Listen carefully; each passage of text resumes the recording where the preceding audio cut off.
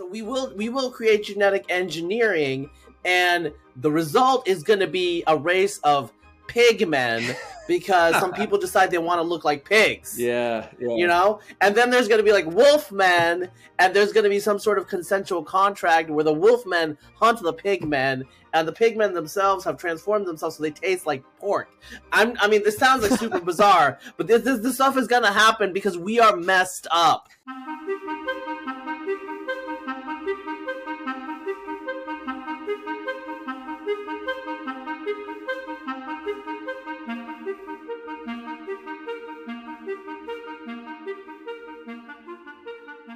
Hello, and welcome to the Ideas Sleep Furiously podcast. I'm Matt Archer. Well, this week we have a fantastic show for you. Razib Khan is on the podcast. He is if you don't know, a master of decoding ancient DNA to tell us fascinating stories about our history, our heritage. He's able to find the echoes of ancient Rome in today's Italians, for example, or explore the mysteries of the steppe conquerors and civilizations. That's one of his pet projects. So if you haven't read Unsupervised Learning, that's the name of Razib's Substack, you are certainly missing out. He also posts on a wide variety of topics in genetics and hosts a podcast on the Substack too. Steven Pinker's been on, Jonathan Haidt. It's well worth checking out. But in today's conversation, we obviously talk about ancient DNA, what everybody needs to know about the topic. And we also discuss dysgenics and the risks it may or may not pose, gene culture coevolution, the future of genetic engineering, immortality, and much, much more, I assure you. So do remember that supporters of the podcast also have access to the 3 special questions that we ask each guest at the end of the show. They are: who is the best critic of your worldview? What books should everybody read? And what is your most controversial opinion? And believe me, you don't want to miss Razib's answers. As an extra special treat this week, we're also going to be uploading a bonus 20-minute clip of Razib discussing the genetic history of the Aryan peoples. That will be exclusive for supporters, and it will go live with the 3 bonus questions. Those 3 questions go live on Substack a day after the podcast is unlocked for the public, which is usually 7 to 8 days after supporters have access to it. So if you'd like to have access to all of that bonus content and more, you can become a paid ISF supporter for just $5 a month or $50 a year, and help us grow a new heterodox publication. But without further ado, I give you this wonderful, wacky conversation with a brilliant mind, Razib Khan. Okay, we are here with Razib Khan. Razib, welcome to the podcast. Thank you for coming on. Great to be here. So I thought we could start with you telling people what you think the most interesting facts are from your research into ancient DNA. Now, there are so many misconceptions that I thought it would be really good to give people kind of a quick primer, a quick rundown. One that came to my mind, I think one of your top articles that I was reading recently, is the fact that the Andaman Islanders are genetically closer to Swedes than any African population, which I think is, for many people, just looking at them, mind-blowing. But what would be like your top 3 most interesting facts for people that are totally new to ancient genomics? Okay, I think top one probably is that if, this is not true everywhere, but in most places in the world, if you look at the people that lived there, 5,000, 10,000, 15,000, 20,000, there's going to be multiple turnovers. And in some cases, there's almost no continuity. So the past is a lot more like we saw in the United States with the, quote, replacement of the native peoples of this continent by people that look like you guys. Yeah. I heard that's a conspiracy theory. What? Wait, you're saying the replacement is real? All right. It happened. You know what I'm saying? I mean, the Brian Kaplans of the Haudenosaunee people, really unleashed something. So, but okay, so that's one. I think another one that might be interesting to people is that actually in the last 10,000 years with the rise of agriculture and multi-ethnic empires, the degree of genetic difference between different populations across much of Eurasia in particular, but to some extent outside into Africa, has collapsed because of gene flow, reciprocal gene flow, right? So if you partition variation, you see a lot more local variation in the deep past than in the recent past, and that's because the viscosity has decreased. That's one way you could think of it.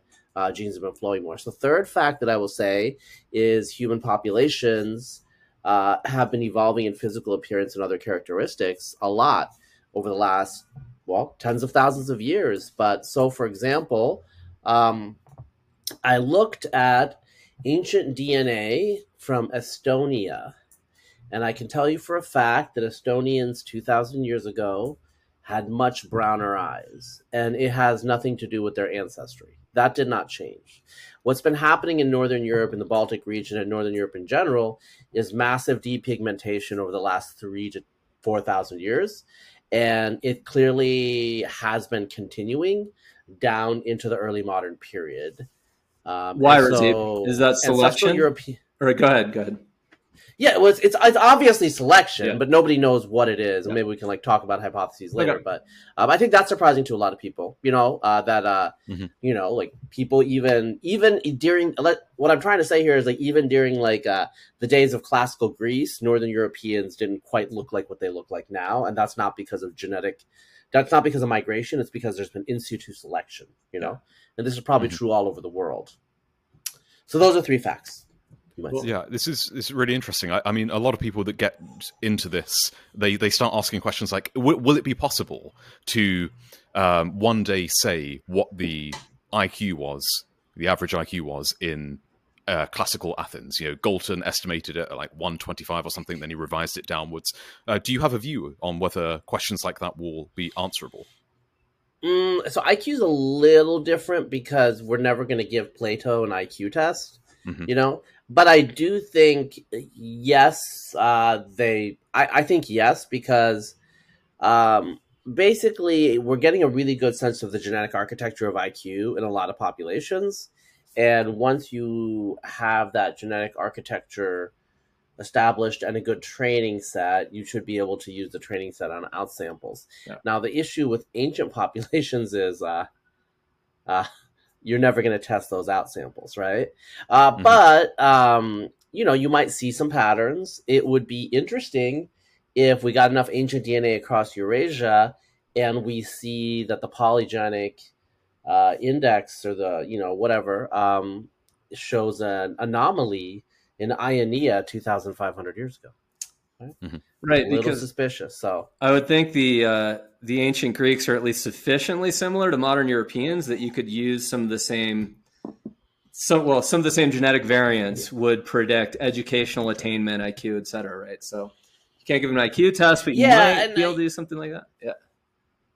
Yeah, some of your listeners and viewers might know there is some attenuation of polygenic prediction, but if they're in the same population, attenuation obviously is going to be much lower from the training set. And also, like, I think the genes for IQ, I think they end up covering like a third of the genome. Functional genome, there's a lot of them. I'm assuming that once you have a trait that's so polygenic, it's like the space of possibilities in terms of the additive effects and all these things. I just think the genetic architecture is such that it's actually probably a relatively portable trait because it's additive, as opposed to some sort of gene-gene interactions, which are depending on other, dependencies, if that makes sense. Yep. So, I'll say right here, because I want to give some quantitative sense, like, for example, like some of these like polygenic complex traits, like risk of type 2 diabetes, where you do the trait outcome as an odds ratio or whatever, and you predict it, so take a European training set, and it might be like 75% is, 85 to 75% is accurate in South Asians, and then, goes down to like 60% in East Asians, and then below 50% in Africans from the European training set, just to give people an intuition. It's not like the signal is 0, like even, so, for example, South Asians are like, sometimes people are like, oh, well, you shouldn't use the European blah, blah, blah. I'm like, yeah, but like, if the degradation is like 15 to 20%, there's still a lot of signal there, right? So people need to be careful when they say you can't test from outside of the population, because what does that even mean? What does population mean, right? And there are population geneticists here who are saying that population, these demarcated geographical groups, should just be replaced with some sort of score of like, like on a continuum, right? Because ultimately, like, yeah, it is kind of a continuum, even though there are patterns. Like the Sahara is a big break yes, there are people in the Sahara who are genetically equidistant between people north of Sahara and south of Sahara, but they're very rare, right? And so I think it's reasonable to say that the Sahara, that there's sub-Saharan and super-Saharan populations, right? Anyway, that's a philosophical thing, and I'll let you go along with your question. Actually, I was going to ask something else, Razib, but now that you mention it, people always talk about geneticists, how there's more genetic diversity within Africa than outside of it. This is at least like a claim that I've heard. If what you just said is true, how could that also be true? And is it true that there's more genetic diversity between Africans and within Africa? Yeah. Okay, so this is a project I need to do because it's really simple now. In the past, we didn't have like total genomes and stuff like that, so we had to use proxies. Yep. So it is true on the face of it, and it is true on the face of it because everybody outside of Africa descends from a population that was highly bottlenecked for thousands of years. So that means that non-African populations went through a massive bottleneck sieve for many, many, many, many generations. And so just to give your viewers and listeners just like intuition here, when there's like a sharp bottleneck for one generation, that obviously has a big effect. And I'm talking bottleneck, I'm saying like, closer to 100 individuals than 1,000. Okay. Yeah. Okay. That's kind of a big deal, but but a bigger deal actually a lot of time is a gentler bottleneck that happens over many, many generations. Okay. And so people often think of bottleneck as like, oh, this like short term, like little, you go through the pinhole and you come back out. And that's a big deal. But what happened with the ancestor of non-Africans is it looks like they were isolated somewhere and they had a small population for tens, maybe like 1 to 10,000 years, something like that. And that's kind of a big deal. Right. And so that had a huge effect. And so it's not that Africans are so diverse. It's that non-Africans are not diverse. Yeah. Okay. Then some of the non-Africans went back to Africa. And so, within Africa itself, there's variation. So the most diverse population with the most amount of variation are Khoisan. All right. And it's not because there were like billions of Khoisan in the world. It's because the Khoisan never underwent a very strong bottleneck. They went through a gentle one during the last glacial maximum, but it was a really gentle bottleneck. And so the stylized fact is, two men from two different adjacent Khoisan tribes, if you do a comparison, so there are 3 billion base pairs, between any two given individuals, something like 10 million will differ. Okay. Well, you compare these two men from two different Khoisan tribes right next to each other. There are more differences between these two men on these base pairs than between a Chinese person and Northern European. And so that's like a mind-blowing fact. But what you need to remember, and this goes back to the Andaman Islanders that you're talking about, is, everybody outside of Africa, their ancestry, except for the Neanderthal ancestry, the Denisovan, like a little bit of it coalesces back to this ancestral Ur population. And so the genealogy just like collapses 60,000 years ago, period. And so when I say that there's more variation between these two Khoisan tribes, well, what that means is there's genetic lineages among the Khoisan of the Kalahari and Namibia that go deeper than 60,000 years, which is totally reasonable. The youngest divergences for Khoisan are, on the order of 100 to 150,000 years ago from the rest of humanity, which indicates they've been diversifying for that long. So unless they go through a bottleneck and they squeeze out that variation, their diversity is going to be all over the place. And so they maintain it. Non-Africans obviously have other types of diversity, like some sort of functional diversity. Did the ancestors of the Andaman Islanders, did ancestral humans look like Andaman Islanders? Like, why do Andaman Islanders, why do they have black skin when people in Africa had black skin? Well, maybe ancestral humans had black skin. That was the ancestral condition. I actually think they probably didn't have quite black skin, probably. It looks like, places like Sudan and possibly the Andaman Islands where, like the incidence of the sun and other things, they're always exposed. It's like, it could be that these populations got really... There is like genetic evidence for selection in Sudan. These people have been selected for extremely black skin. So, but the ancestral humans were on the dark side. But it's really easy to lose pigmentation in mammals or in metazoans in general, because pigmentation is a complex metabolic pathway and you can break it. And once you break it, you end up looking like you guys. Yeah, and I guess... Sorry, I like to pick on you guys, but... Hey, I'll take it as a compliment. Yeah, I guess the Sudan is different than a lot of Africa too, because it's heavily a desert. So there's not a lot of tree covering. You're constantly exposed to the sun, like you said. So I can imagine there'd be selective pressures in favor of sunscreen, so to speak. I was going to ask, actually, as a follow-up to what you just said. So these bottlenecks, I can imagine bottlenecks, or you also use the metaphor of a sieve. Obviously, like if a lot of people starve to death and now there's a small population, they escape, they move to a different continent, that's a bottleneck, or a sieve of a certain kind. What about some of this gene culture coevolution stuff that people have been talking about for the last 20 years? Like, for example, the advent of agriculture and people living in concentrated places where they all get exposed to animal diseases and stuff. Would you consider that a kind of sieve, or is that something different? Like, does it fundamentally change populations in ways that other populations? No, it is. Yeah, okay. Just curious. Yeah, so yeah. No, so agriculture has had a massive effect. Again, we have ancient DNA transects that show like all the things that you expect, like diet, digestion, under selection, a lot of disease related things. Also, as you probably know, humans Europeans got smaller, like farmers got smaller. Another thing that I've been told by people who study this topic is that skeletons start to get really frail with agricultural people in general.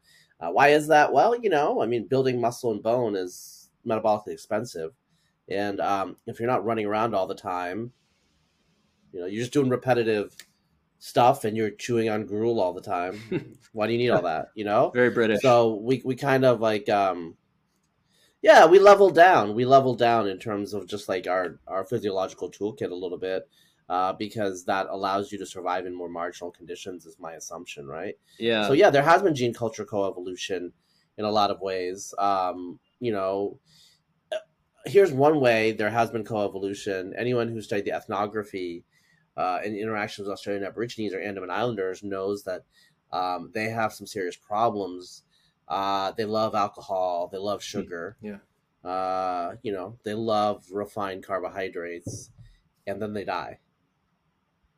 Right. And so I think that intuition what I'm trying to get at there is that, the ancestors of agriculturalist peoples obviously have issues with type 2 diabetes and alcoholism. Mm-hmm. This is a thing. But the initial one, the beers and other alcohols were probably milder initially.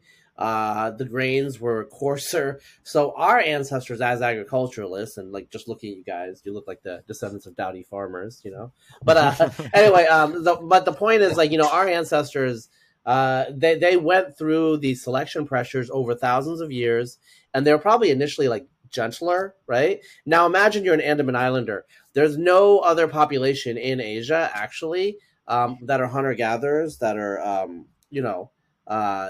hunter-gatherers uninterrupted for thousands of years, since the Paleolithic, right? And so they're being exposed to refined cane sugar and whiskey.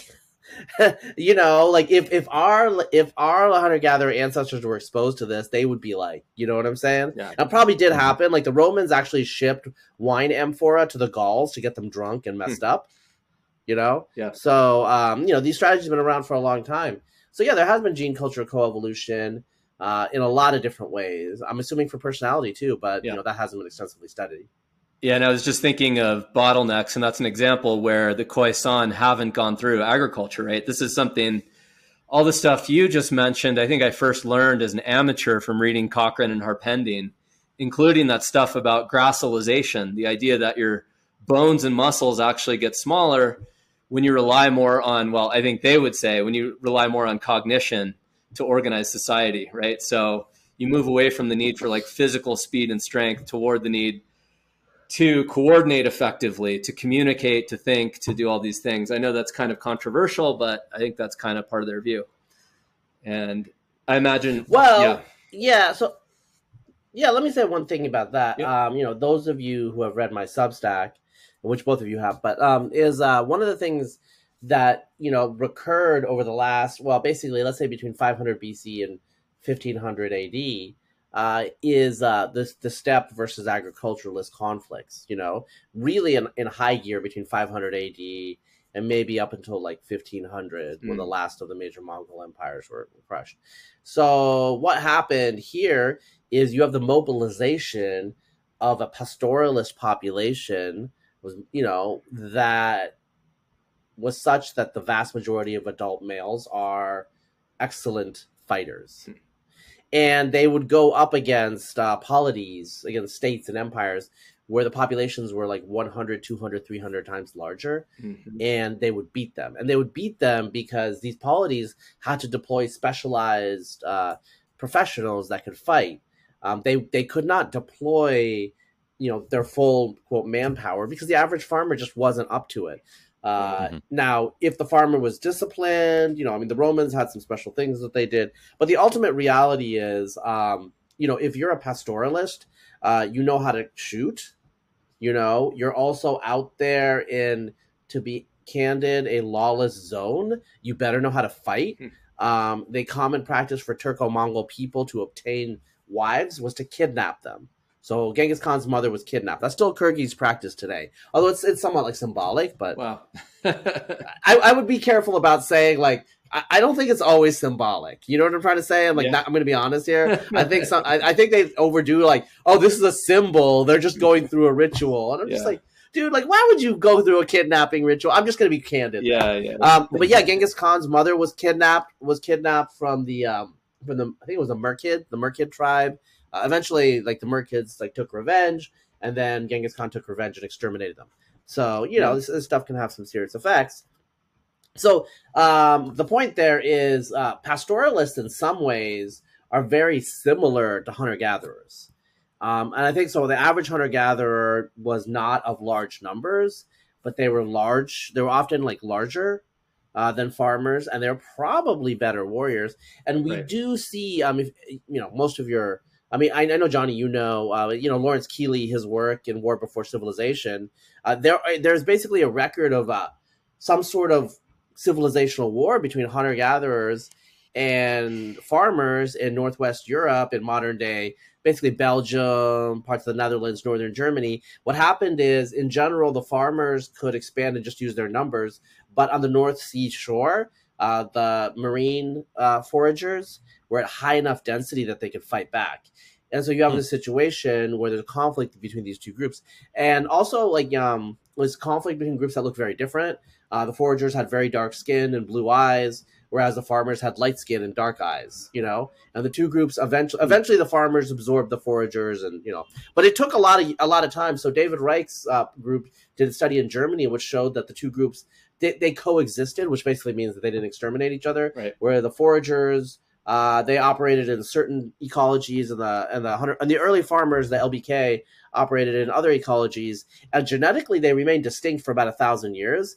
And again, their genetic distinction is equivalent to what you would see between a modern Han Chinese and a Northern European. So that's significant. And the physical differences are just as I described. Phenotypically,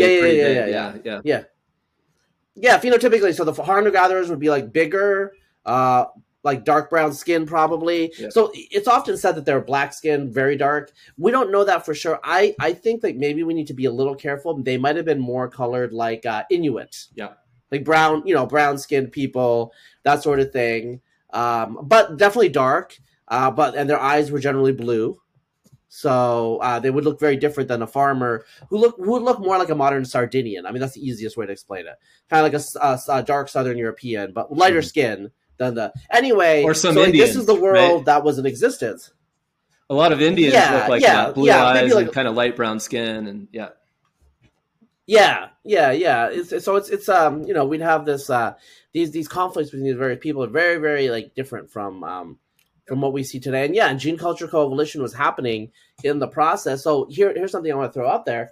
Psychopaths, those of you with psychology background, minority of people are just hardwired psychopaths. How are psychopaths going to exist among foragers? Yeah, good. They're not going to be able to fool anyone. Right. Mm-hmm. They'd be killed. Right. Yep. So psychopaths are probably a development of mass society of some sort. Yep. Because they can break the rules and get away from it, right? Their monitoring costs they could run. Higher. They run to another village. Go to the next tribe. Yeah. Yeah, exactly. Well, hunter-gatherer forager clans cannot. You know, they don't. So what? I think it was Harpending. His theory for the Quaison were supposedly peaceful. Yeah, like they didn't like engage in like big fights with each other.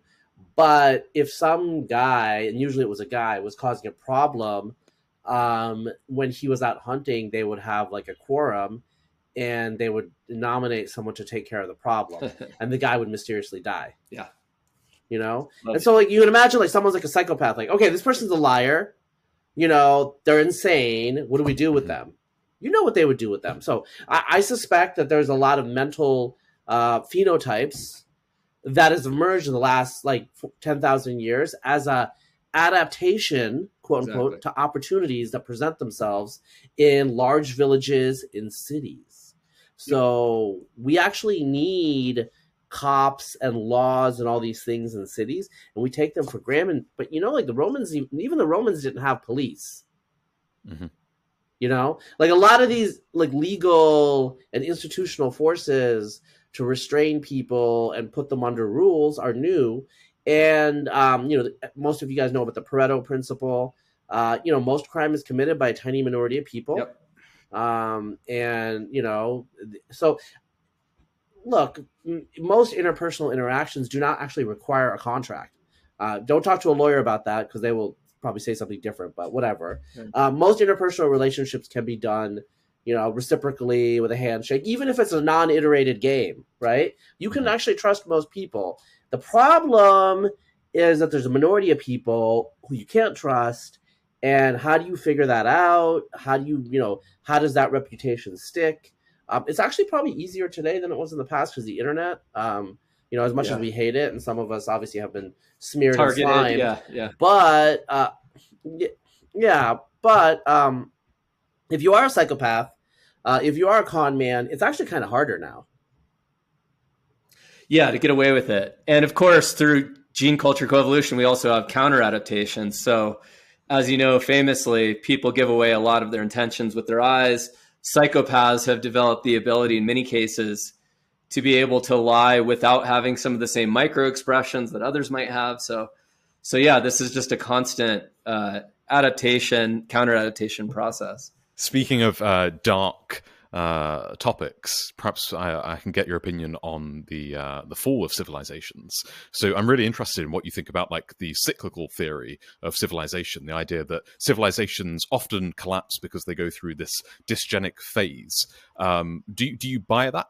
And if so, how much do you think we should be worried today about dysgenic trends? I know, for example, we've seen recently research published and given a write-up in the Daily Telegraph, big paper of record here in the UK, from it was on Abdellawi's research with Dr. Alpi. David Hugh Jones. Yes, indeed. Yeah, I know him. Yeah, he's a very, very, very interesting researcher. What do you think about this idea of dysgenic cycles?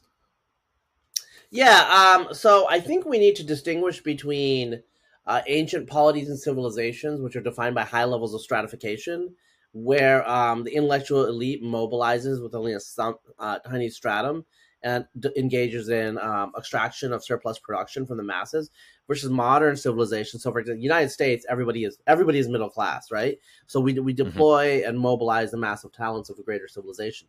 So if there's like, so for example, dysgenics, you know, if there's, say, like a median decrease in reproductive fitness, in intelligence, in health, whatever, that makes a massive effect because we are a mass society with a bottom-up democratic ethos. But if you're talking about a pre-modern society, that might not matter nearly as much. But we know that those, actually, I don't think it would matter nearly as much, to be candid. But we know that those societies rose and fell. So I think there's two different issues going on here. Actually, several different issues. But like let's like bracket them into endogenous and deterministic, which dysgenics would fall into category of, I think, and then exogenous and stochastic. So obviously, any given system eventually will collapse because of exogenous stochastic factors. You may be able to define it under a Poisson distribution, so it's like a rare event with the same mean and variance. So I think like that's one way you can think of why they just will randomly wink in and out. because like external shocks, whether climatic, pathogenic, etc., will periodically go through society. And in fact, with the pathogens, there's a whole field of epidemiology and ecology that talks about how they rise and fall in a coevolutionary cycle, right? And so if pathogens are a major exogenous shock, the cyclical patterns of the pathogens themselves might actually be more important than anything that people do, okay? And so from a human perspective, that is an stochastic exogenous shock. But really, when you dig deeper from the pathogen viewpoint, it's endogenous to the pathogen's own system, right? But in any case, let's talk about the humans and endogenous human capital. So there's an issue, like let's just set aside the genetic aspect right now. There's an issue with just social cohesion and asabiya. This is from Ibn Khaldun, I think. He was a North African, anthropologist, sociologist, of the medieval period of Islam. And his idea is what happens is social cohesion is high in these semi-desert pastoralists. They conquer the city, and once they enter the city, anomie, individuation and anomie starts to increase. Their social cohesion decreases. Once their social cohesion decreases, they then become vulnerable to a next wave of conquerors. So you can see this explicitly with the early Arabs and early Islam, where the social cohesion occurred through the coalition of newly Islamicized Arabian tribes like the Umayyads, right? And so for the first couple of generations, they ruled as this unifying caste that was bound together by an ethos and marriage alliances. But within a couple of generations, that social cohesion was gone. Eventually, their role as leaders of the Islamic Empire was overthrown by the Abbasids, whose base was actually newly Islamicized Iranians in eastern Iran. The Abbasid Revolution of 750 AD was actually the revolution of Islamicized Iranians against the Arab domination. And it was very easy actually for them to win, because by that time, the original, the solidities, okay, of the Arabs was gone. So, Asabiya was gone. In their own turn, the Abbasids and their dominant Iranian ruling class was itself overwhelmed by slave armies of Turks, right? So the Turks eventually rebelled. So you have this cycle going through. Now, did this happen because of dysgenics? The time cycle is too small, right? The selection coefficients would be way too large, so that can't be due to dysgenics. What happened is just the ethos of the original generation decays, maybe an exponential decay function converging on just atomization, right? And once you hit atomization, it's every man for himself, and once it's every man for himself, boom, right? Let me give you another example that's really weird, but it's in my mind because I'm in the tech space. I'm not going to say detail. Okay, so NASA can spend billions of dollars on certain technologies that startups in the private sector take $3 million. Okay, how does this happen? Well, when you're in a big bureaucracy, you're making a lot of money. Your goal actually isn't to put up an awesome satellite. Your goal is to keep making a lot of money for yourself, right? And so it doesn't matter if the satellite goes up. Now, when you're in a small startup, it's different. There are the regulatory systems within the startup, the cohesion within the startup is such that, look, if satellite don't go up, you guys all go down. There's a collective action problem here. So everyone's working their butt off to make sure the satellite goes up. And so their orders of magnitude cheaper, right? And I'm giving you this example because I think many of us have seen it in corporations, startups, and businesses where the business no longer operates to forward whatever the business was supposedly forwarding. It operates to maintain the labor that's extracting rents out of the business, right? And this is what's happening in a lot of early modern societies. You have situations where in a Chinese dynasty, descendants of the first emperor all get a stipend. But by the mid-Ming dynasty, that's thousands of people at really high levels of extraction. So they just had to say, no, we're not going to do this subsidy anymore. But the point there is, over the generations, any sufficiently well-organized society starts to develop these sorts of sclerotic institutions. And that means that's why the society will collapse when there's an exogenous shock. The exogenous shock could be Mongols or a plague or a famine, right? But whereas previously it would be robust to the shock, it won't be robust to the shock when the society itself is pretty weak. And this happens over 50 years to say, 200 to 300 years, could there be a dysgenic factor there? Maybe, but it seems a little too small. I don't think that that's the primary determinant. Now, what you're talking about in terms of today, that might be different. So let's say, military soldiers' efficiency is partly determined on their intelligence. Well, if you just don't have any intelligent people to draw on, then you're not going to have a good military. Right? But that's because militaries today draw on all of society and they leverage the human capital of all of society. But in the pre-modern past, that wasn't necessarily quite true, right? So a lot of the specialized things, the specialized tasks were done by a very, very small segment of society, and most people were simply primary producers.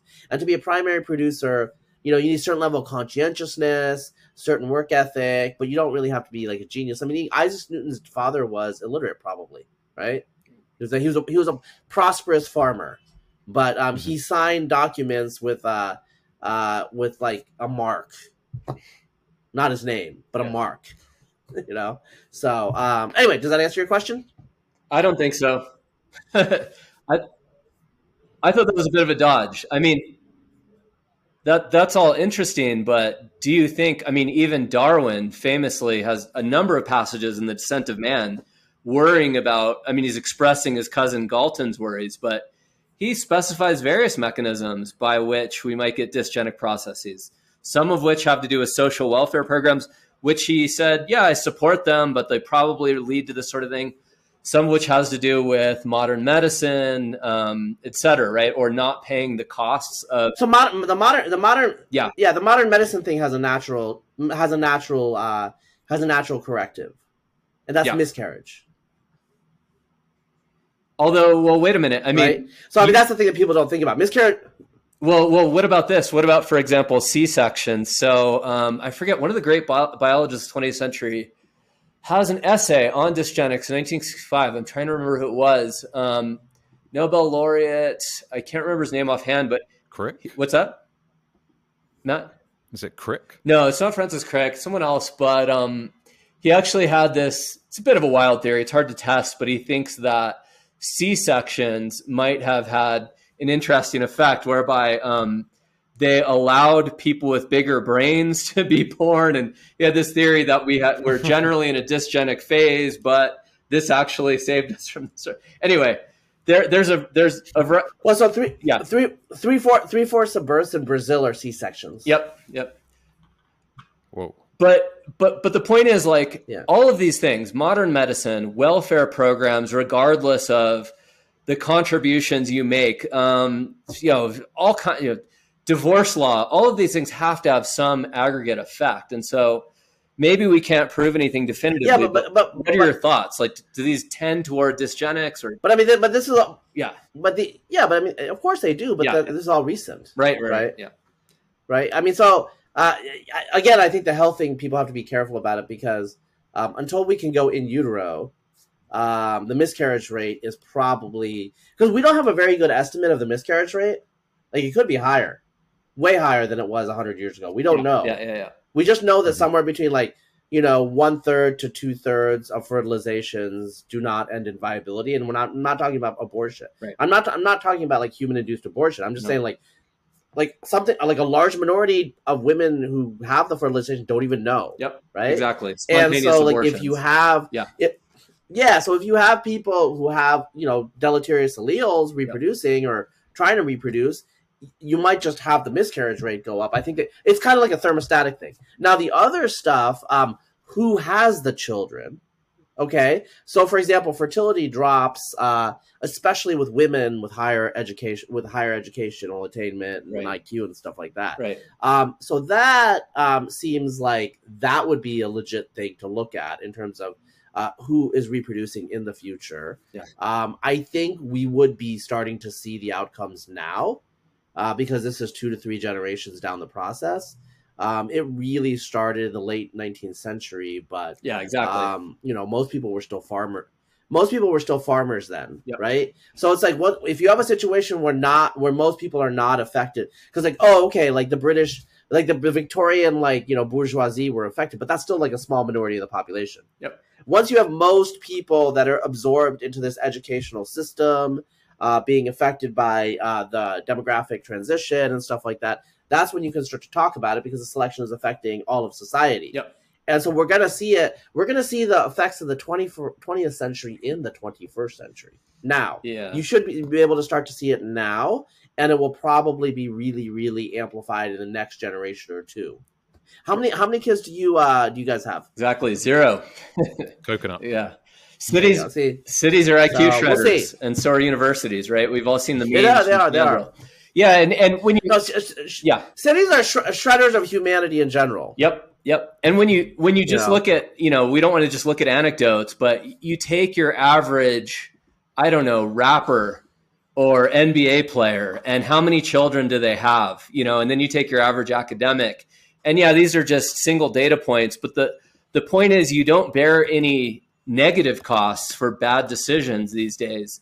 And indeed, you get rewarded by governments and even by social norms in some cases if you have more children by men, if you're a woman, by men who are, not, let's just say, not the best quality men. But And Razib, do you actually think that the second part of the question, do you think this is a legitimate thing that we should be pumping money into? Like, for example, the Oxford and Cambridge faculties or think tanks, whatever they are, that deal with existential risk. Should they be looking at this? Like George Francis, the geneticist, on Twitter, he had a blog post a few months ago where he did a back of the envelope calculation, and it was only a very modest calculation. And he said, well, if global IQ goes down, say 10 points by middle of the century or 2070 or whatever, we're talking about a cost in GDP that is 10 times greater than what climate change will cost us. So climate change, he said, will cost us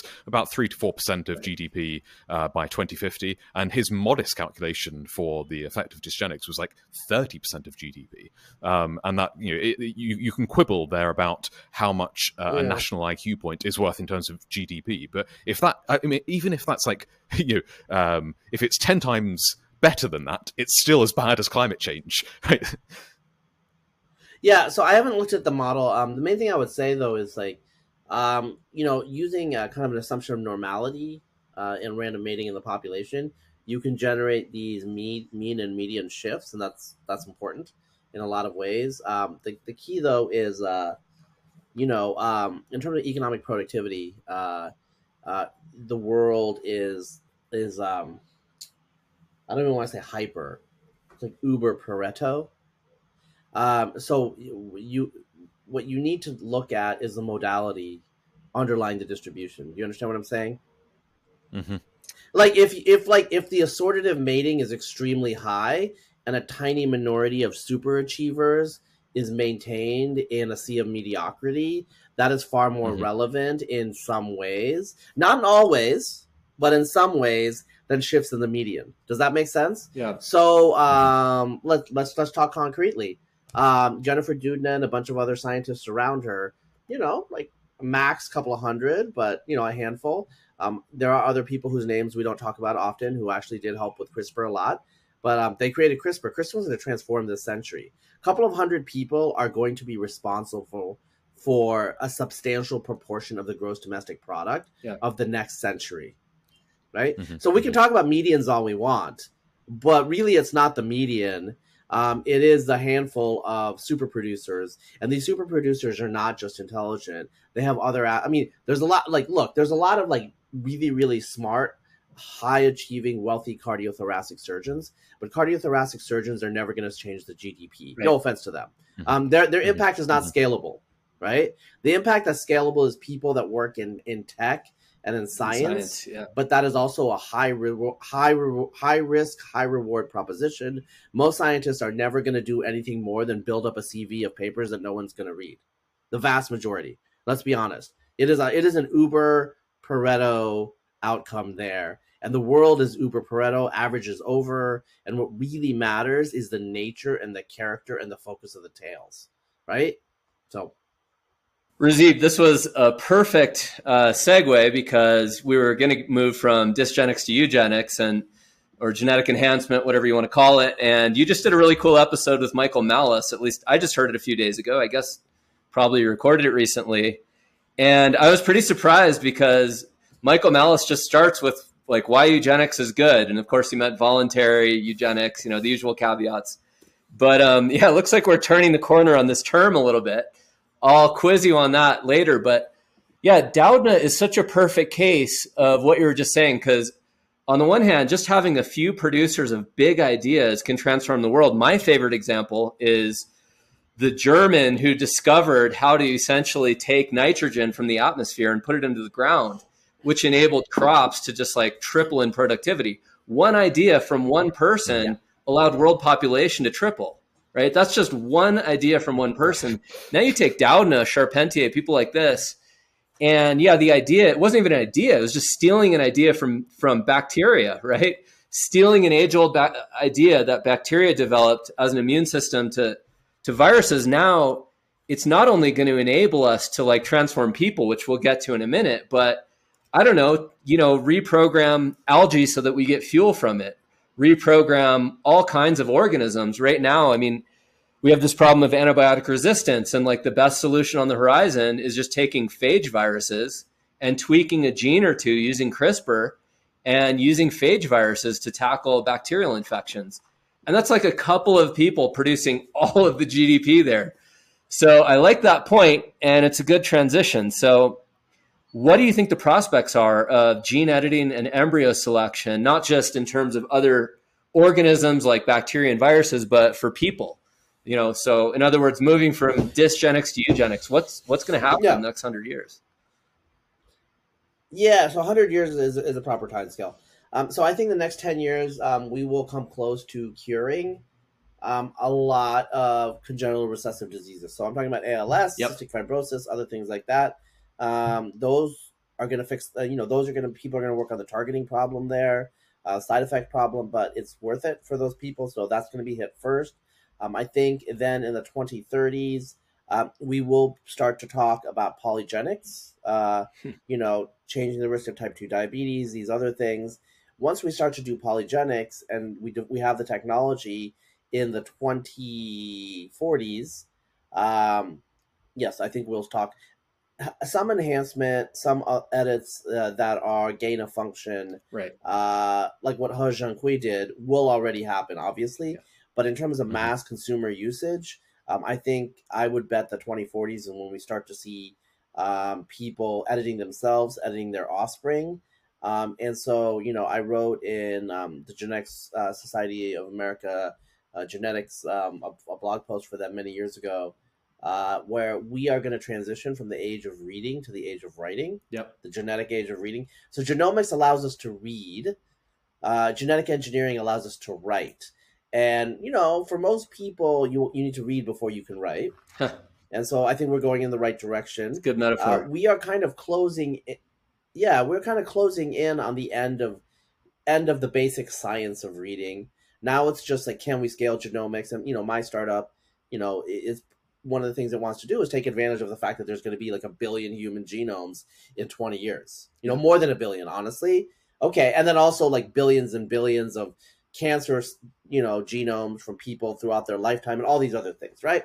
Okay, so the reading is going to be a big deal and we're going to perfect that. But once you can read, then you want to start writing. You initially want to start writing short stories, then maybe you go to novels. I mean, I'm just using this metaphor. Like, you need to start simple and small, and then people will be super chill with it, and then they'll start scaling up to the point where within the next 100 years, look, if we don't, if there's no Butlerian jihad, I'm assuming that speciation is on the table. Razib, don't you think, I mean, this has been what I've maintained for a while, that we're not actually going to get speciation. We're just going to get within the species very different kinds of forms, including physical and mental. I mean, a good example is take all of modern dogs, probably more so than cats, and you just get these dramatically different forms, Chihuahuas, Great Danes, but they can all interbreed technically, right? So do you really see like speciation as the main thing? Or is it going to be more like stratification, like cognitive and otherwise, where we're very different kinds of people, but we can technically interbreed? Yeah, but the issue is like dogs are domestic animals and humans determine who they breed with, and they breed them together copiously. Yeah. But humans make their own decisions, and I can imagine a situation where the race of purple dwarfs is never going to get together with the race of green diaphanous, like big ears or whatever, you know?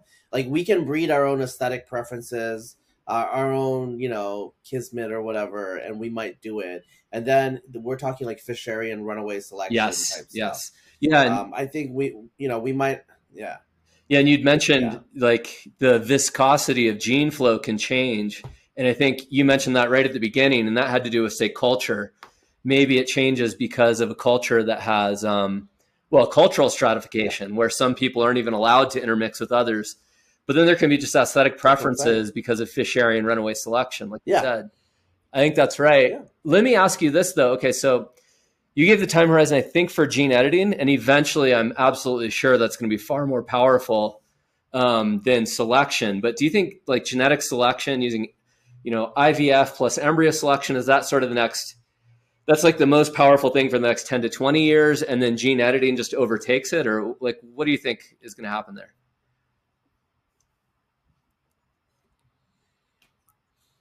I think if I had to, I think gene editing will happen fast enough that embryo selection will never be, I don't want to say not mainstream, but it'll be more like in vitro fertilization. Right. Common, but the exception, not the rule.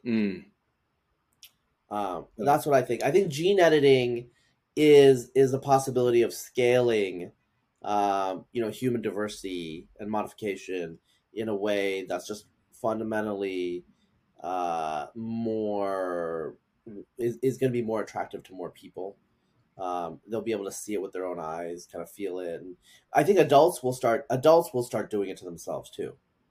Right? Like, I think there'll be like millions and millions of Zayners, Josiah Zayners running around. Yeah. And so that's gonna make people more comfortable with it. People want to like turn their skin orange and do like epithelial cell mutations and stuff like that. It's gonna be, a lot of it's gonna be driven by aesthetics, by art. A lot of the weird Zoomers that they say they're otherkin are gonna become otherkin. There's gonna be like werewolves running around because they will like apply some sort of like gene editing thing that allows their follicles to start going crazy. I mean, look, there are werewolf families in Mexico. It's a genetic disease. They have some recessive condition, and their faces they look like werewolves. Okay? Well, there's going to be people that are like, I want to be a werewolf. I mean, with what's happening in the United States today, which I don't want to really get into, but there's going to be werewolves. Okay? There will be werewolves running around, There's going to be people that give themselves like diseases. There's that disease where you can't be outside during the day. You're not necessarily an albino, but you have like, your skin starts burning. They want to be vampires. They're going to give themselves that as an adult.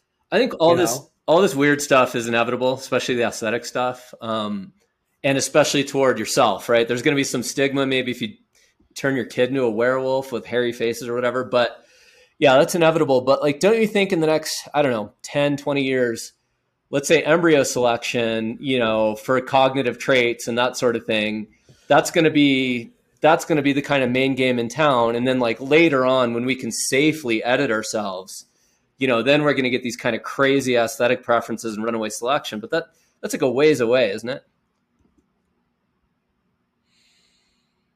I mean, we're going to see it before we die. Oh, okay. Yeah. Are you talking about the runaway selection? I think we'll probably see it before we die. Because what? Like, I mean, we're going to live, hopefully, knock on wood, like we're going to make it past 2050. Yep. Right? That's you'll see it by 28 years. Like, look, I mean, like what's happened? I mean, we're talking, genomics is exponential. CRISPR, we didn't understand, look, as you guys know, some of the bacteriology, some of the microbiology was around for decades. But look, CRISPR was discovered in the year 2012. I was in graduate school at the time, and genetics laboratories transformed in 1 year. Yeah. They dropped all of their like talons and all these like other methods that they had, and they all transferred to CRISPR wholesale. And it's been like this, okay? It's been 10 years. Another 28 years is going to be crazy. So do you think that what's going to happen is social norms will change dramatically? Because let me give you an example. I mean, you already know there's a lot of resistance among ordinary people to wanting to do this. I gave a talk yesterday in Ecuador, where I am right now at the university, and it was supposed to be provocative. It was about human nature and political institutions. Like the end was, well, traditionally the problem is to figure out what human nature is like and match the institution so that it's like compatible, incentive compatible, and we don't expect too much of people. And then I kind of provocatively said, yeah, but for the first time, we're going to be able to change human nature to fit our political ambitions. And, you know, people were, in a way, some were like, huh, interesting. And the rest were just disgusted and horrified. And so do you think, like, as this becomes viable, we get this like preference cascade where some cool people use it and then like everyone else follows suit really quickly, or what's going to happen there? Yeah, I'm going to quote David Hume. And I'm not saying I necessarily agree with this, but I think it's a good descriptive. Cool. Reason is and ought only to be the slave of the passions, and can never pretend to any other office than to serve and obey them. So we will have the technology. Like, what are we going to do with the technology? Yeah. Well, what do you want to do with the technology? Like, I'm Gen X. I was super excited when the CIA's area handbooks were online. I started reading about all these countries in the 1990s. I was like, oh my God, like 20 years from now, it's going to be crazy. Yeah. People are going to be discovering each other and having like great discussions like this online and just growing themselves. And all these geniuses will, have access to like the world's library, and they'll be like Machiavelli going into the world. And you know what happened? Most people are masturbating. Yeah. Do you get my point? Yes, yeah. They're mostly screaming at each other. Well, they're fighting screaming at each other about. Yeah. Yeah, they're screaming at each other and watching pornography. Yep. Okay, this is what humans do, and so we will create genetic engineering, and the result is going to be a race of pig men. Because some people decide they want to look like pigs. Yeah. And then there's going to be like wolf men, and there's going to be some sort of consensual contract where the wolf men hunt the pig men, and the pig men themselves have transformed themselves so they taste like pork. I mean, this sounds like super bizarre, but this stuff is going to happen because we are messed up. Anyway. This is a dark vision of the future. Go ahead, Matt. I'm 30 years old. Is there any chance that with genetic modification, engineering, CRISPR, whatever, that I might be able to live to 150, and therefore, if I can get there, I might then be able to use the technology of 120 years' time to live forever? Yeah. What's my chance of doing that? How much money do I need to do that? Yeah, I mean, okay, so forever is going to be difficult. I am moderately optimistic. I mean, we're in a morbidity recession, or not. I mean, it's not a recession, unfortunately. It's United States life expectancy. I mean, you don't sound American, but the United States life expectancy has been dropping, and some of this might actually be dysgenics, like you were saying. I think a lot of it is just like, look at an average American. We're fat as fuck. It's drug use. It's mostly drug deaths, actually. Well, fentanyl with the white, fentanyl with, but I mean, even if you don't take it down, there's also like, I mean, come on, like the obesity and all this other stuff. Sure. Yeah, but I mean, so we're having issues with morbidity. We're having issues with just like average quality of life, despite the fact that we're wealthy and we can watch all the porn we want. I'm just talking about like 20th century dreams, But the point is, I think there is an opportunity that in the next generation, for example, we'll figure out a drug that eliminates obesity. So there are arguments and theories about cellular repair, basically like going directly at the problem at the cellular level. That's kind of home run territory to actually figure out how to prevent the degradation at the cellular level and do DNA repair. Is it possible? I think it is. I think anything's possible. Is it likely? Probably not. But I think a lot of other things related to, so for example, imagine stem cell technology, and stem cell technology gets good enough that you can grow your own replacement hearts. Right. That's going to mean a healthy life for like that's going to add like 20, 30 years on a lot of people's life expectancy, right? So I'm thinking that a lot of people, I'm optimistic that if we focus on the technology and keep society focused on the right things, that some level of being a healthy 90-something-year-old is achievable for someone like you. Okay? I'm trying to be very careful here because I want to talk about what is like, maybe 50% probable. I think like if our society is focused on this, we can make it so you, sir, can be a healthy 90-something-year-old. And like, there are people like that out there. It's too late for So you why and me, can't, Razib. We're too old. I do think it is probably. Oh, wow. I do think we are probably too old. I think David. I think bro, you're on the bubble though. 30-year-old be on the bubble. I think there's been too much. Like, look at my hair. Yeah. The degradation's already kicking in. But I do think that that's possible where we can decline. We can have a lot of impact on morbidity. Right. I believe in the next century, and I think going to like around 100 is very doable. Much past 100, I think we need some game changers. I think there are a lot of circumstantial evidence. There's a lot of circumstantial evidence that much past 100, it's just we can't. Our bodies just can't do it right now, so we need to restructure that in some deep ways. But Exactly. We have like some awesome technologies, and if we just focused on innovation and technology, and fix some of our social technology that's messed up, that look.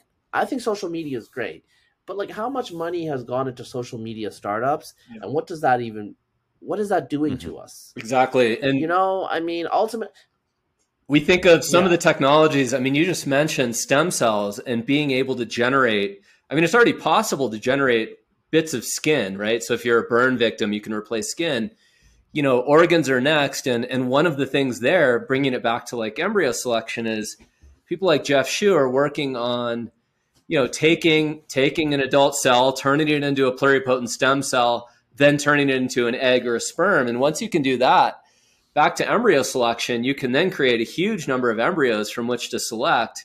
And even without editing, you can end up with like pretty transformative outcomes. So not to yourself, but for your children. So yeah, it's depressing how much money is being put into this kind of social media, this kind of tech space, and then like effective altruism where we're giving bed nets out or something.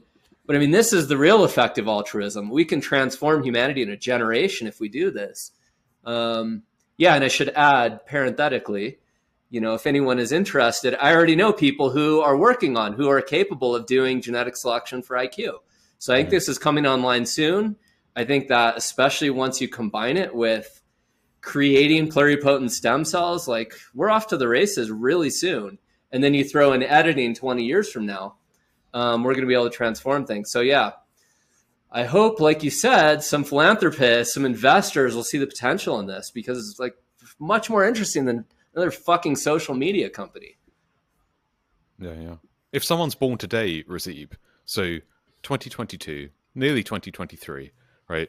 By the end of the century, they will be not even 80 years old. Are you expecting them to just be, going into a totally different world where, as you say, once we can get through that 100-year marker through engineering and changing the key things that we need to change, cognitive decline, all of these things, it's actually nice to be 130 and you're not like, just everyone's got amnesia and, from the dementia, it's 30, 40 years of dementia. You can imagine what that might do to someone if we don't change, try to address that. Do you think people born today it's likely, above 50% that they could potentially be immortal? They could potentially, I don't say 50%. Speciation. I don't think 50%. I think I have a high uncertainty on this. I think the issue with immortality is, I suspect biological continuity is going to be really difficult. Yeah. I think it's going to possibly be a game changer if we can figure out, interfaces with silicon, storage technologies. If you understand what I'm saying, like if that is done, something like Neuralink, if that is achieved, then I think yes, immortality as self not necessarily as body. Yeah. Psychological really weird. I think some people are going to be like, oh, these guys. Yeah, I think these people are like, oh, this is sounding crazy. But, I don't think, I think it's going to be really difficult. It's not impossible, but I think it's really difficult to imagine biological immortality, especially in continuity of self. I don't think our wetware is just not adapted. It's literally not adapted for that. Like it's literally designed for obsolescence. But if we get ourselves into hardware, then all bets are off. There could be copies of you, 4 billion years in the future in some galaxy far, far away, sir. If we can make that jump, and there are people working on it. But I also think people are kind of like scared about it. I think there's a lot of concern and worry. If you guys have read Dune, there's a revolution against thinking machines and all this stuff. And, I can see that happening too, because I think people are going to be really freaked out what the 21st century holds.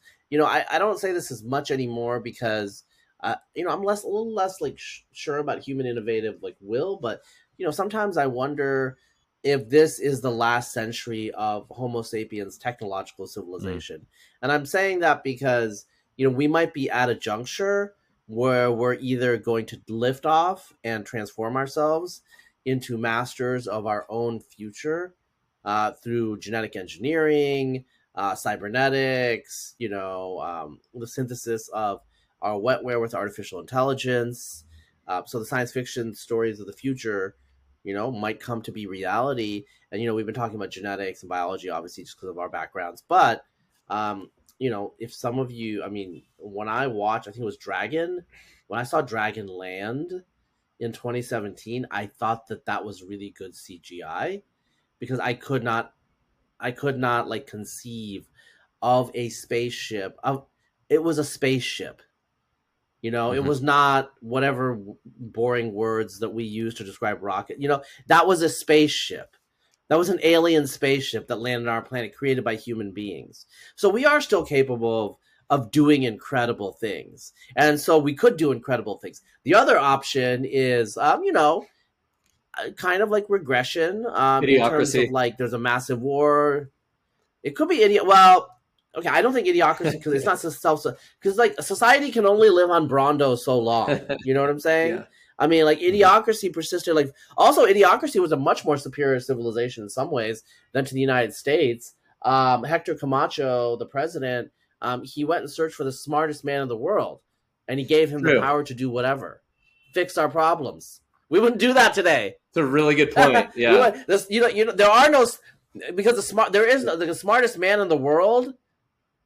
That's a problematic person because it's a man. Exactly. Yeah. Our democracy. No, I'm just yeah. Idiocracy is totally unrealistic because they thought that IQ was real and that the smartest man in the world would actually do something good. Yes. Yeah. And Maya Rudolph was attracted to him because he was relatively smart. It's not the norm anymore. So yeah. People were like, we do not have executives of the wisdom of Hector Camacho. No, it's true. The whole idea was the president of Idiocracy is a moron, but he actually had wisdom. It was a meritocracy. I'm sorry that I'm ranting about this. Yeah. Yeah, he's like, you smart, huh? Yeah. But your head would be bigger.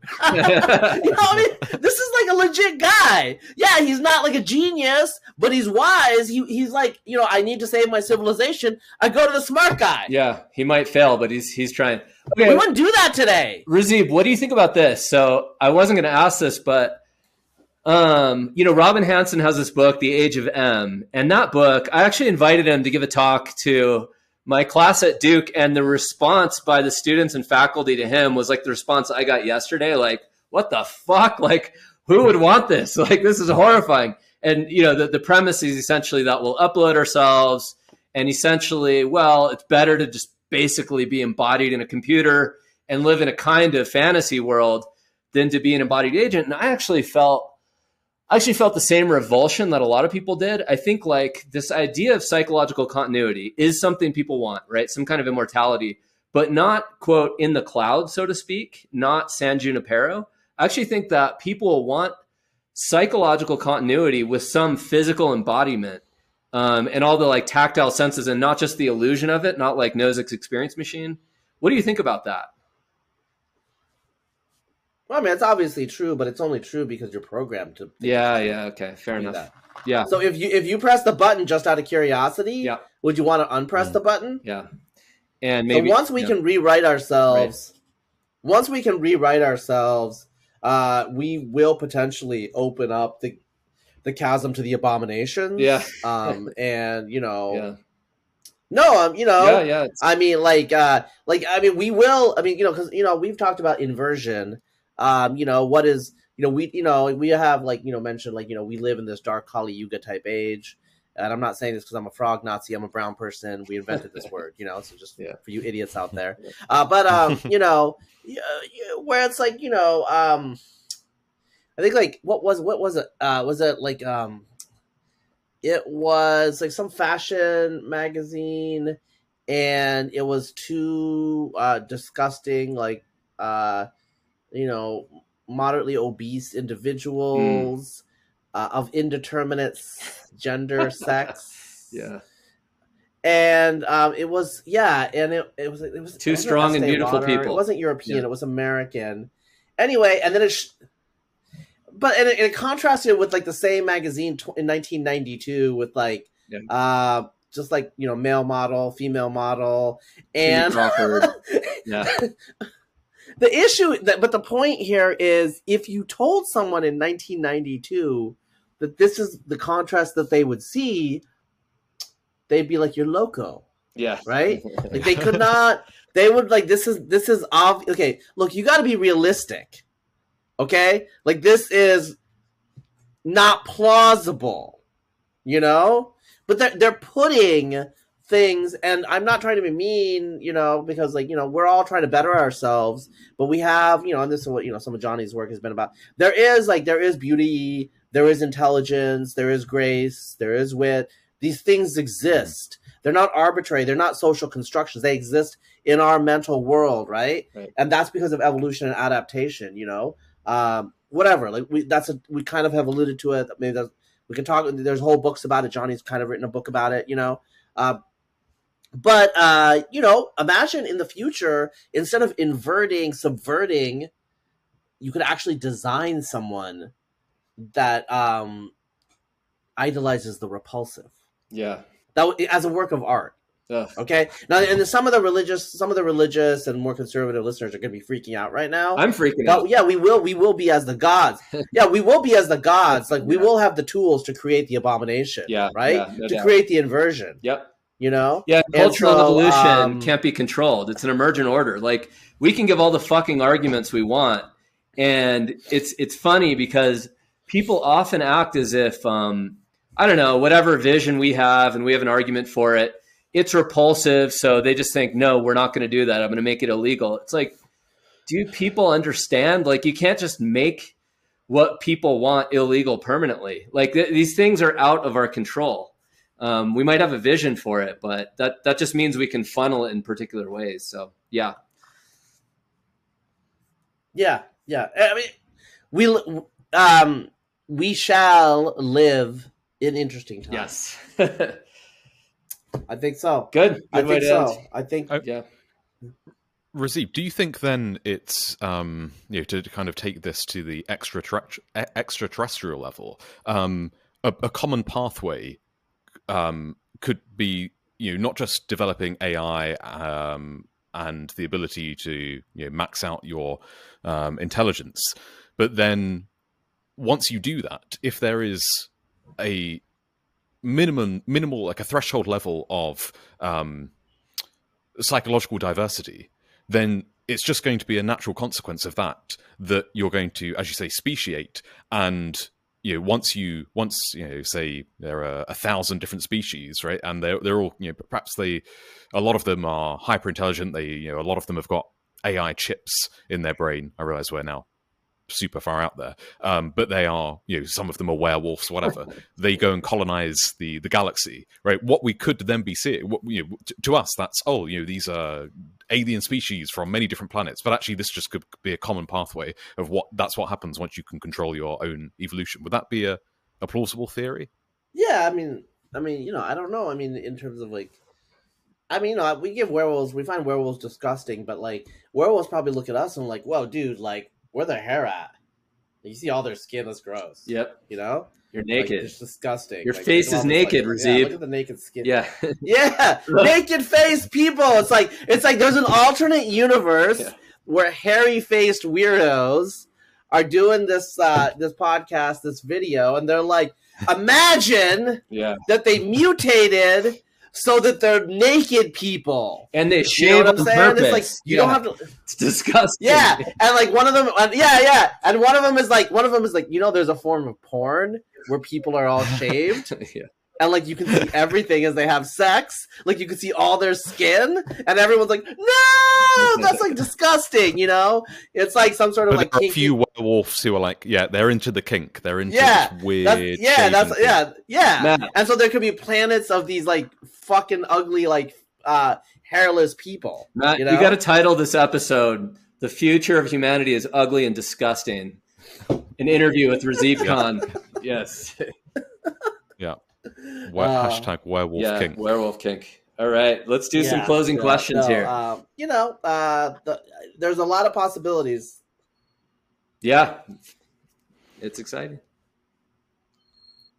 So we've got one audience question that I should ask. It's from Eves Parhesia. I think I said that correctly. When do you expect there to be a tipping point for when talking about population genetics of socially valuable traits to become socially acceptable? For example, you don't get a mob, you don't get cancelled. And he wants you to answer that for people in academia and the general public. 10 years, 20 years, etc. Yeah, it depends on where. I think the United States will be the last place. Maybe 20 years. You know, no. But I think that the current generation of postdocs and graduate students are kind of communists, so yeah, it's going to be a while. So probably 20 years in the United States, earlier elsewhere. General public will be earlier than academics. You know, I think that there's truths out there, and the truths will be discovered. As long as the werewolf hordes aren't overwhelming civilization. You know, I mean, there's other exigencies that might kick in, but, you know, in other countries, like, you can do the analyses. Is only America capable of doing science? Well, if America won't do science, other places will. Yep. That's how it is. Two follow-up questions then of my own to that. Do you hold, you say like 20 years, do you hold much stock in the idea that because political attitudes are, like most things, largely heritable, we will soon, 20, 30, 40, 50 years, conservatives will outbreed liberals, and, as Eric Kaufman said, the religious shall inherit the earth. Yeah, I've hung out with Eric. He's cool. So they're not largely heritable in terms of genetics. Yeah. They're less than 50% heritable, last I checked. It's like 0.3. But they're substantial. Yeah, they're substantially heritable. And then, of course, there's the cultural inheritance, heritability, right? You're talking about heritability genetically, which is distinct. So I find it very persuasive, but the main issue is the other groups are very good at peeling off surplus. So, and I pointed this out to Brian Kaplan many years ago. In the early 19th century, French secularist Republicans were worried about the high fertility of the large numbers of Catholic immigrants, especially from Poland and Spain and Italy into France in the 1830s. But what ended up happening is the children of the Catholics were converted. So I'm broadly persuaded that that's a plausible trajectory, but it's never a slam dunk, as people say, because we have enough history to show that, the future can be easily converted and subverted, so to speak. Israel might be a case where that's happening and it's beyond the point of no return, where it looks like a permanent right-wing majority and the left is really what used to be the old center-right. And part of this is just due to the high reproductive value of the national religious nationalists and the ultra-Orthodox, the Haredi. So most of the young people in Israel are much more right-wing than, say, senior citizens, and partly of just due to the decline of the secularist Ashkenazi ascendancy of the 20th century. Parts of Europe seem to be a little bit like this. So, we'll see. But, individualism, self-actualization is very attractive to a lot of people. And in particular, conservative societies, it's much more attractive. So you have a frequency-dependent cyclical pattern where you go through kind of liberalism, individualism of late Enlightenment, and then it shifts more towards conservatism during the Regency and Victorianism. It's become much more conservative society where, there's a lot of prostitution and other things, but, these are indulgences. You have to be discreet. The social norm is extremely strict. And then after the Victorians, there was kind of a reaction to that. After World War II, there was a reaction to like the bourgeois morality. And then there was a shift back during the Reagan era. And so I think we go through cycles.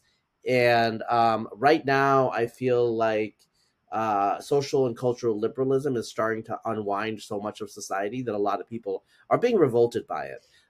But I can imagine a scenario 30 to 40 years from now, after 10 to 20 years of a reaction, where people are like, bro, like this is just like stifling. And then we uncork the bottle again, and we just go through that cycle. So and I guess technologies, it's interesting. Technologies can change these. Like obviously social media led from all these bad ideas on campus. They led them to just spread instantaneously through the media in the 2010s. And maybe some of the technology we've discussed in the 2030s and 40s is going to be so disruptive that it actually is a kind of exogenous shock in the same way Genghis Khan was, 1,000 years ago or whatever. Yeah. It's interesting what you were saying as well about like how it's societies are knotty, complex things, right? So even if you look at, for example, Japan, this very mono-ethnic traditional culture, you see these photos of people queuing for the train, right? Very, very different culture to America or even the UK, where we love a good queue, but so you could think of that as quite a conservative country. But then if you look at their human rights record, they have apparently a massive problem with human trafficking, like 200,000 women coming in a year, like, trafficked in from like Thailand or something to be sex slaves, which is obviously you say the diametrical opposite of conservative sexual morality. So I think it's really hard to draw these lines. Yeah, I mean, look, Japan is like the home of like tentacle porn. Yeah. You can buy used underwear. I heard about that on the internet. Yeah. I read about that on the internet. Yeah. Obviously, you're not familiar. Don't check his search history. Yeah. Right. 3 special questions then, Razib. This is for our supporters. Can you name the person, the critic of your worldview whom you most respect and you would recommend reading? Yeah, so I was thinking about this. And as always, if you would like to hear our guest responses, then you can become an ISF paid subscriber on Substack for just $5 a month. But here's a little teaser for you. So here's something like, I've said some things about like, human variation and gain early access to our podcasts, our 3 special questions, and much more. Heterodox publications cannot survive without your support. So if you enjoyed this conversation, please join the ISF community today. This is a lot of fun. Great talking to you guys.